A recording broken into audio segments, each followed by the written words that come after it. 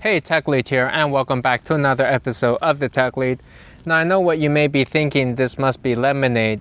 It's not actually. That's too expensive. I decided to recycle for the meanwhile. Oh, that's warm. So today I wanted to talk about why programming is so hard. And the fact is, it's actually not that hard, but there are a certain number of roadblocks, and if you don't clear these out of the way, or if you're not mentally prepared for these, then it's going to really mess you up, and you may find yourself stuck on some of these. You may even be banging your head against the wrong wall when you realize you're not even going in the right direction here. But I know that there have been some people who say, maybe you have to be born to code, kind of like how you may need to be born to be a really gifted musical composer. And I can tell you that, at least for myself, I learned to code, but it was a real struggle even for me. I started at a very young age in, say, 6th grade, but even as I was getting through learning pointers, I remember crying during those first few lessons because it was just so difficult. I noticed, though, that those who persisted were able to get through it, and there are a number of things to watch out for on your journey into software engineering, if that's what you're going for here. Now, before we get started here, I do want to mention that this video is sponsored by myself. I've actually written up a little speech for you guys here for my 15 minutes of fame. Do I get 15 minutes? I have been running this program, this tech interview training program, in which I will actually help fast track your career with Joma. Check out the training program, techinterviewpro.com. You get the first episode free. When I first began learning to code, it was so difficult. Look, I'm not going to read this whole thing for you guys. Just don't be stupid. Check out the program, techinterviewpro.com. So one reason that I think coding may be difficult is because it is a combination of 3 different skills actually, not just one. So you do need the coding ability, but to really be an effective software engineer and to actually get hired as one, which validates your skill sets, you also need problem-solving ability, algorithmic ability, right? That ability to analyze a problem and come up with the solution. Not just coding it, which is, say, the implementation. And then you also need communication ability, because coding is very much about teamwork. If you go into an interview and you are not able to communicate properly, you're not able to express your ideas and thoughts and to have that teamwork capability, then you're not going to get hired, and then you're going to go around thinking that you're not a really good programmer. You may actually be fine in terms of technical skills, but maybe you were missing that communication portion. And the problem is that many people will have, say, 2 out of 3 of these skills, right? You may be good at coding and algorithms, but you're not very good at communicating, or maybe you can do some communication and coding, but then you don't have that algorithmic analytical portion. And you really need to have all 3 portions to be effective. Now, the second reason that coding is difficult, I believe, is because it requires an inordinate amount of time sitting in front of the computer and just staring at that screen. And this is going to be probably far more time than you may be used to, right? For most other disciplines, you don't need to be sitting down for a large amount of time focused on something, like, say, 2 to 3 hours. You can learn on the go, right? You could go to a restaurant while you're eating. Maybe you could read up on a little bit of biology, right? Learn a little bit of chemistry while you're in the car. Spend 20 minutes at the beach reading a chapter of your history book. That's okay, that's fine, and that type of learning can be done in segments. But for computer programming, you really need to be sitting at a single place at your desk at the computer for a long period of time. Many people are just not used to being able to do that, and they think that that is just way too much, and they're not able to handle that. And as soon as they've sat down for, say, even 30 minutes, they'll just say, this is way too much. You know, this must not be normal. They must not be good at it. No, that's fine. That's actually the proper path and the way to do it. The thing about programming is that there's a certain flow of things, and you have to get into that rhythm. The study patterns are quite different than other things that you may be normally used to. Now, another reason I think that coding is difficult for people is that it requires abstract thought, which is a skill that most of us have not really been taught, and many people can go through life without really using much abstract thought.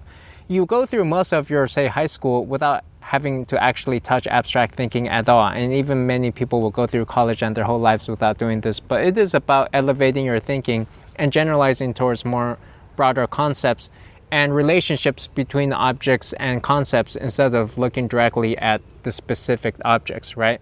So, for example, if you take a look at a dog, you may say at first that the dog's color is brown, and you have a computer program that does this. But then you may be thinking, if you were to start thinking about this more abstractly, why do you even assign the dog's color to be brown in the first place, right? Maybe the dog's color should be assigned when the dog is born, when the dog's name is assigned at the same time. That seems to make more sense. So you group all of those things together. But then you start thinking, well, why is the dog a special object within your whole entire system? Should the dog be a special object, and should you be the one assigning it right here in the program? Is the dog more special than anybody else? Why not assign the cat a name? Why not assign the person a name and a color as well? So then you may say, okay, well, let's generalize the concept of a dog to an animal. And then you have an animal factory that is able to initialize these objects and assign them names and colors. And then you may start thinking, well, why are you even doing this client side? Shouldn't it all be driven by the server? And it should be the server, which is the source of truth. So you move everything to the server, and then the client has no concept or notion about what an animal even is. The client is just a dumb view for rendering things. So that gets towards abstract thinking and helps you generalize your concepts in the computer system. Many people, though, they're just going to say, well, why do you have to go through all that? The dog's color is brown, and let's just leave it at that. If you're good at abstract thinking, I believe that it will also make you a good problem solver. Another interesting facet about coding is that you're never actually done learning, and there is no true sense of accomplishment. The field is just so big. So usually you just start learning something and you feel that you've only scratched the surface of it. Maybe you only really understand 10% of it, and that's about right. Let's say you're trying to learn React.js. You pretty much just learn whatever you need to get your portion of the work done, but you never really try to learn the whole thing. The framework is always changing, and there's always new technologies coming in and parts of it being outdated and deprecated all the time, such that your sense of knowledge is always incomplete. And for some people, they may not be used to that, right? You may be learning a physics equation or a math equation, and that's complete, and you have the entire knowledge right there. You could be reading a history book. You've read the whole chapter, and that's about all there is to it, and you can piece together the events 100% almost. But in programming, it's more like you only know about 10%, and sure, there's a whole bunch more that you can learn, but that's fine, and you just leave it at that. The other thing is, because the field is so broad, it is easy to get lost in the weeds somewhere, and it is easy to get off track. If you're not focused in your learning, you could be wasting your time learning all sorts of random stuff that aren't really useful. You could spend all your time learning about assembly code optimization, which very few people are going to need. Or you could be wasting your time learning some technology that's just not very useful, like how to decompile N64 game cartridges. In many ways, learning code is a battle against time, in which you want to prioritize your learning and make sure that you're always on the right track and not learning some piece of technology that's not very useful. And I think people also really need to ask themselves, do you really want to code? Do you think it is cool? I think a lot of people, maybe they look at the amount of money, the salary, income that software engineers are making. They think that part's cool. Maybe they look at the lifestyle. But do they truly want to be a programmer themselves, or do they see that as something that they may be doing for, say, 1 or 2 years and then just give that up because their heart was never in it in the first place? They don't think it's cool.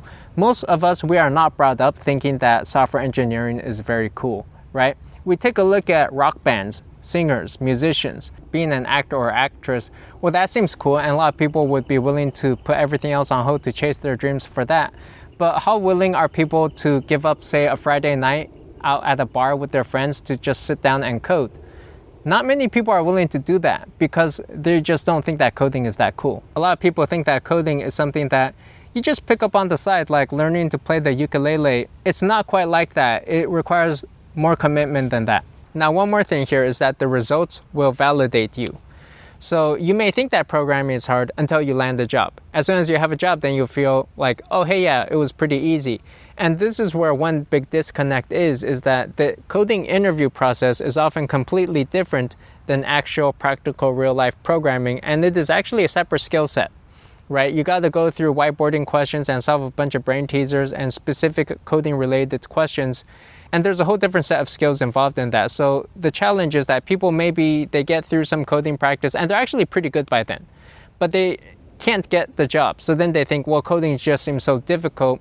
It's actually a different skill set that you have to learn to pick up. And this is where I recommend you get some interview training. Ex-Google and ex-Facebook engineers were putting together a training course program for you, techinterviewpro.com. So check that out. We'll get you all set up. We'll teach you everything you know to pass the coding interview for large tech companies in FANG. So I'm talking about coding, data structures, analysis, communication, behavior, and all the other skills that you're going to want to watch out for. You know, One quote that I always think about is, "The smallest decisions in life often have the greatest impacts." When you invest in yourself, maybe one day far in the future, you will look back on that day, that time, and you'll say, that was the turning point, right? That small decision to invest in yourself. I invested in myself, my own skills, and that just set me on a totally different career trajectory and brought me to the success that I have today. Let me know why you think coding is difficult. If you liked the video, give it a like and subscribe, and I'll see you next time. Thanks. Bye.